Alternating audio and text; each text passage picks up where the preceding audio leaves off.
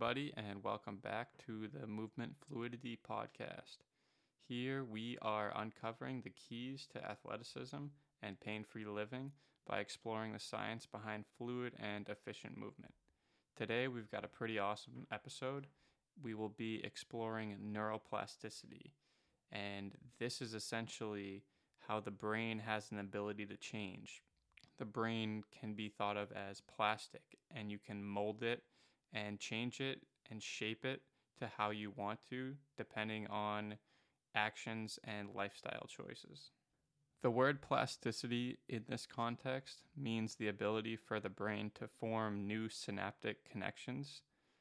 When neurons communicate with each other and create neural pathways, they connect via synaptic connections.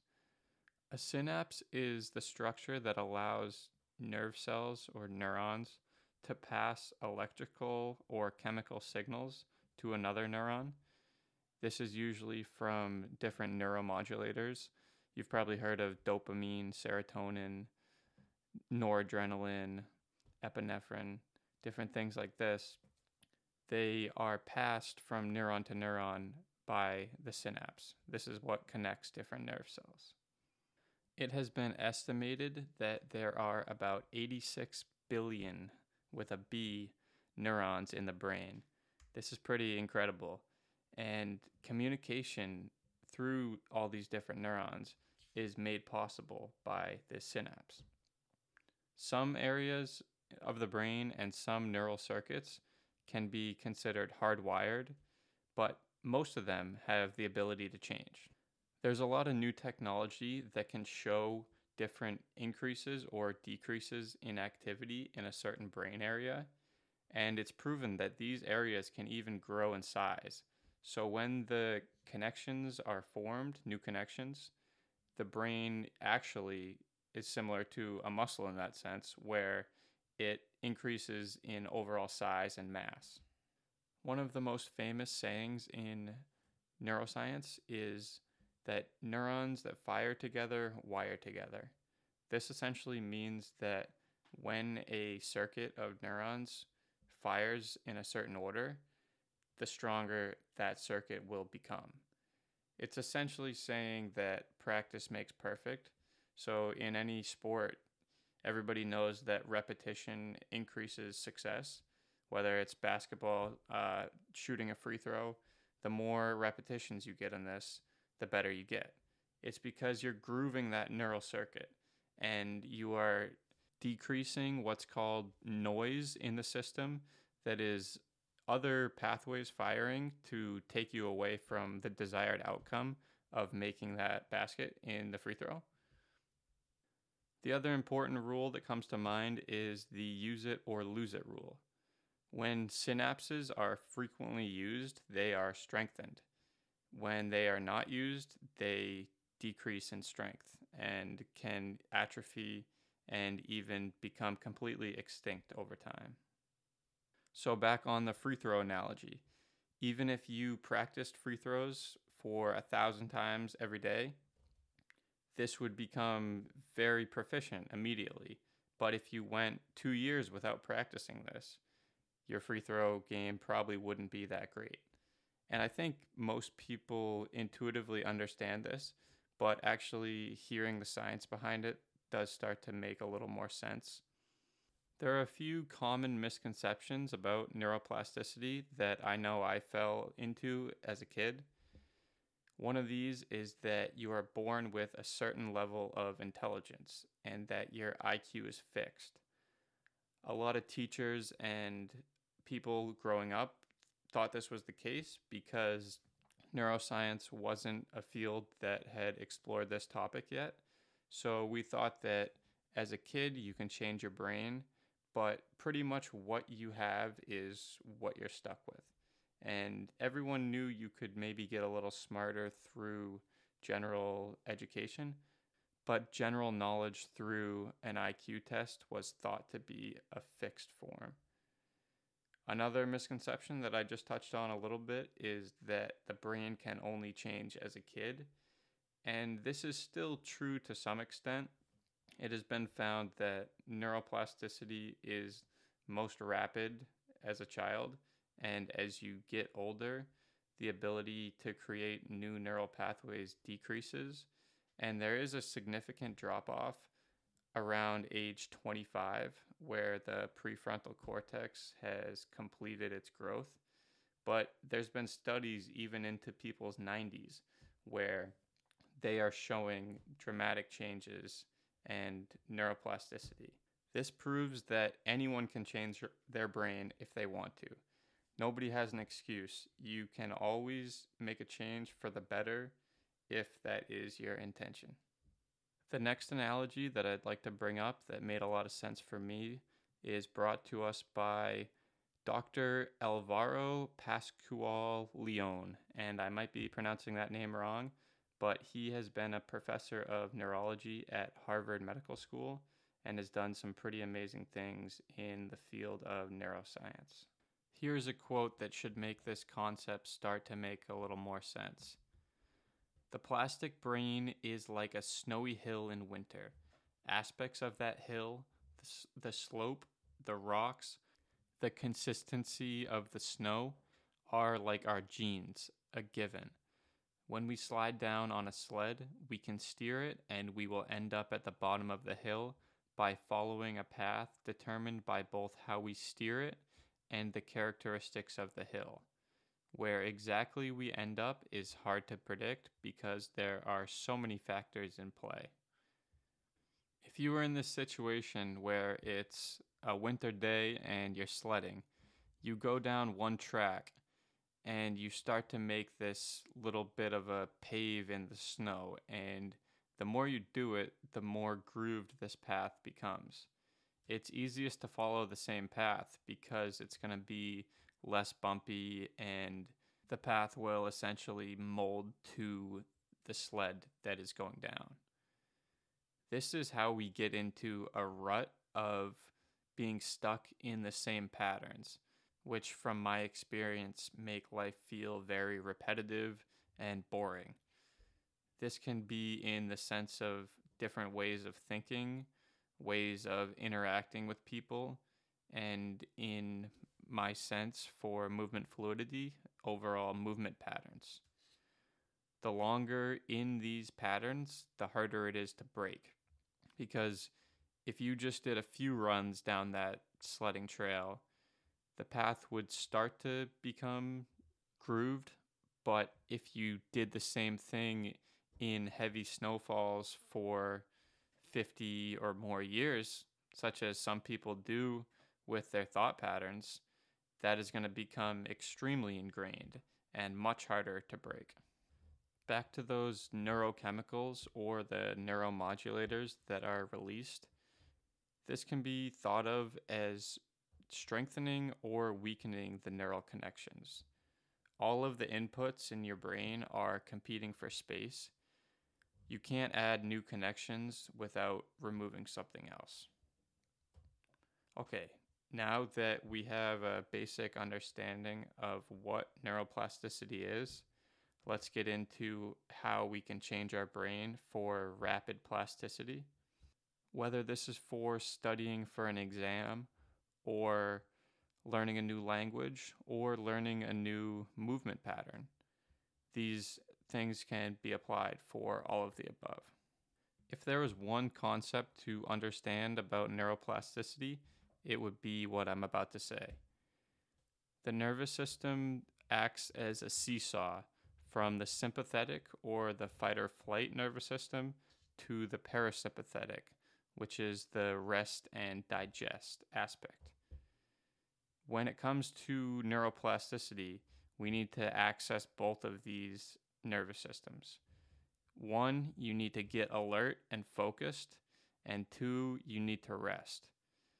Getting alert pretty much means releasing adrenaline. This can be done through a few different ways, such as drinking coffee, doing rapid breathing like Wim Hof, and even focusing the eyes on something. Whatever you need to do to get yourself in a state where you are alert and focused will put your brain in the state where it is ready to learn. The next part is the rest aspect. This can be done through naps or sleep at night, or even what's called a non sleep deep rest protocol, which I have gotten from Andrew Huberman over at the Huberman Lab, who's done a lot of work on neuroplasticity. These deep restful states enhance the rate and the depth of the learning because when you are alert and focused, you are ramping up the nervous system. You are firing those new pathways.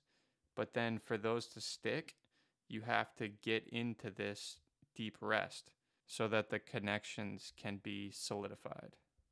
Now I'm going to switch gears a little bit and talk about how we can rewire the brain in terms of movement. In my first episode, I talked a little bit about upper and lower motor neurons. A quick refresher here, the upper motor neurons are the ones that originate in the brain and go down into the spinal cord, while the lower motor neurons begin in the spinal cord and then innervate the muscles throughout the body. When these circuits are fired enough times and with enough accuracy, these circuits are carried over to what is called a central pattern generator. These are circuits that produce rhythmic motions, things that happen very often, such as breathing or walking. Most people don't think about these things because they have been able to walk and breathe normally and effectively since they were a kid. But in my case, I've had to think about walking because I want to improve my gait.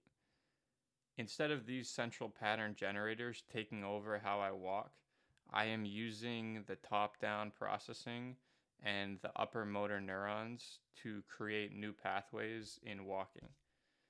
This is the same thing that can be applied in any sport where you want to use those upper motor neurons to create the new pathways for things that you want.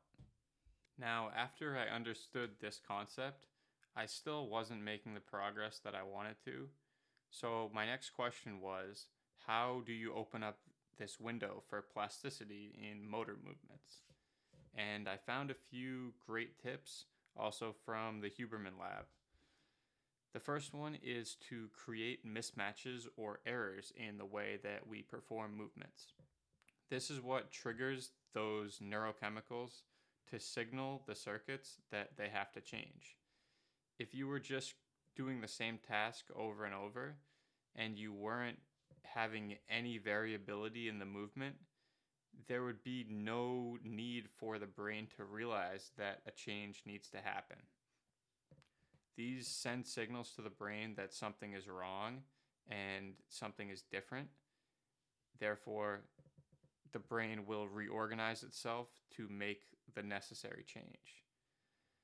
Humans who like making errors are the ones that change the most because they are not afraid of a few repetitions of failure because they can often understand that this is what it takes to get the long-lasting change.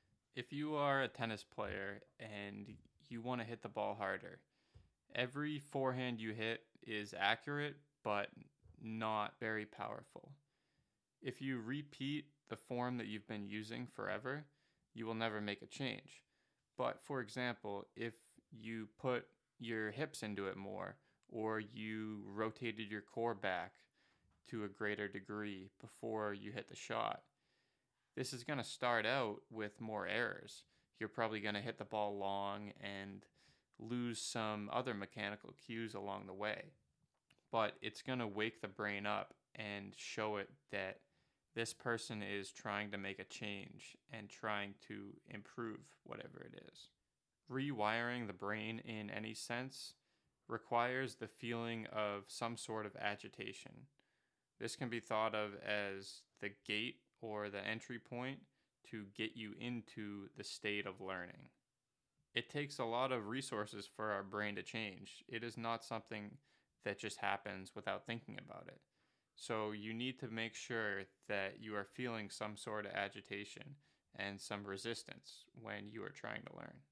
Another important aspect to mention is how mindfulness plays a huge role in changing the brain. If you're someone who often just goes through the motions and does not realize what is happening often throughout the day, it may be harder to change your brain. You need to be aware and in the moment to make these changes. Being aware of the breath is the number one thing that helps me with being mindful, especially when I am trying to make a certain change to my nervous system.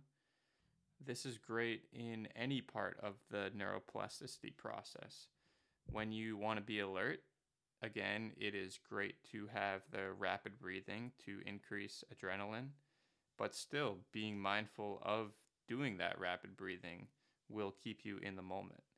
Then, when you flip the switch and go into that rest and repair part of the nervous system, having slow exhales and soft, deep breathing will turn on that parasympathetic nervous system even more. If there was one form of exercise that is proven to increase neuroplasticity, it would be aerobic exercise. This is going to increase the blood supply to the brain, especially an area called the hippocampus, which is the place for long-term memory. If you're doing all this work with ramping the nervous system up, learning, and then resting, you want to have that adequate blood flow in the area of the brain that is going to store these memories as long-term memories. My personal experience with trying to change my brain and improving the plastic function is mainly with movement patterns such as running, walking, and playing sports like tennis. What I'm trying to do is change the function of these neural connections. Since my muscles are over tight and overactive, I need to switch from one neurochemical to another. These muscles that are over contracted have too much of the excitatory chemical, acetylcholine, and not enough of the inhibitory one of GABA. This means that I often put my brain into a state of potential growth from the tools that I mentioned before, then make the physical changes necessary to relax certain muscles, then move with these changes and groove these connections, ideally move them from the upper motor neurons to the central pattern generators, and then rest and recover just as hard and plan out just as much time, if not more, to completely relax after any learning bout. This is going to let these new circuits form into the long-lasting memories, which then can be accessed in the future. I have always been a big fan of supplementation, so this podcast would not be complete without explaining the different supplements that I have found to help improve neuroplasticity. I want to mention that I am most definitely not a medical doctor, so I could not prescribe anything. I'm just going to give you guys what has worked for me, and you can make the decision on what you want to use for yourself. First of all, creatine monohydrate is well known in the strength training and bodybuilding world for the improvements in power and size and strength. This substance actually can help the brain as well. It increases the availability of energy for your brain cells to improve short-term memory and also reasoning skills. I take 5 grams a day, typically right before my workout, and this is not because of the muscular benefits, but because of the neural benefits. Next, lion's mane mushroom. I have taken this for a few years now, and I have even started to experiment with taking it before bed. What this does is it has the potential to promote brain health by the stimulation of what's called BDNF, brain-derived nootropic factor, What this does is it puts the brain in a state where the production of new cells and new connections can be stimulated to a greater degree. Finally, nootropics are the next one I want to touch on, and this includes coffee, caffeine, and all of the different nootropics out there, alpha GPC, alpha brain, there's countless amounts of nootropics out there. And it's important to do your research because there are a lot of ones that are not great. What they all do essentially as a group is they increase blood flow to the brain, and this circulation will improve the nutrient and energy slash oxygen flow to the brain. I don't have enough experience with any specific brand or product to really give advice on it, but what I do know is that caffeine can definitely have a lot of these positive benefits. This podcast wouldn't be complete without talking about psychedelics. So let's go back to that analogy about the ski tracks in the winter. Imagine you have all of those tracks in your brain. Those patterns are ingrained. The thoughts, emotions, and behaviors are set in stone, and you've been practicing the same things for many years. Now imagine there is a 2 foot fresh snowfall, and that fresh powder is filling in those tracks. This is what psychedelics do to the brain. Substances such as ketamine, psilocybin, LSD, DMT, and more create a window of time where the brain is more malleable and has the ability to change much more than normal. These new patterns of thought, emotion, and behavior can much more easily be established during that time. I will be doing a full episode in the future on psychedelics to go into greater depth about what these do to the brain and how they could be leveraged for neuroplasticity in movement fluidity. The main takeaways to change your brain and improve neuroplasticity from today's episode, I will leave in the description below, but I will also mention it here. First, you want to increase the blood flow throughout your week with aerobic exercise. You want to get that heart rate up as close to your max as you can, at least one time a week, and this is going to stimulate that blood flow to the areas of the brain that will allow for improved memory. You also want to practice mindfulness throughout the day.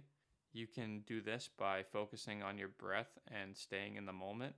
And to piggyback on top of this, you want to become alert and focused when it is time to learn. Use as much repetition as you can, and don't shy away from the failures.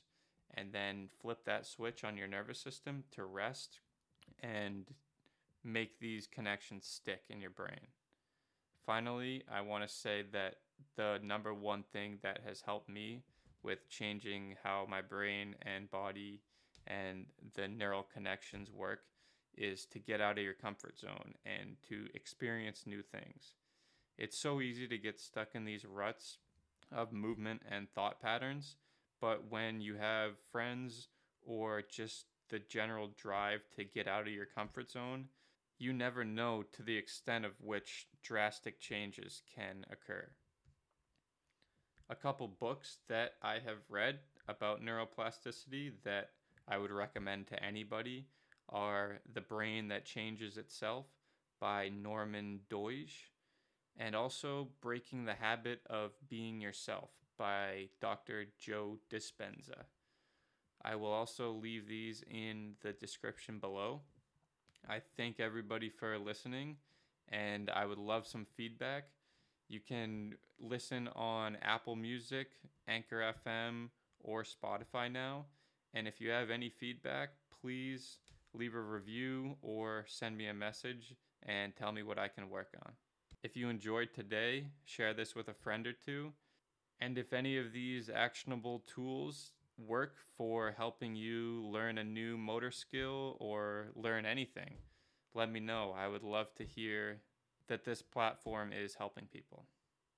Thanks, everybody, and I will see you next time.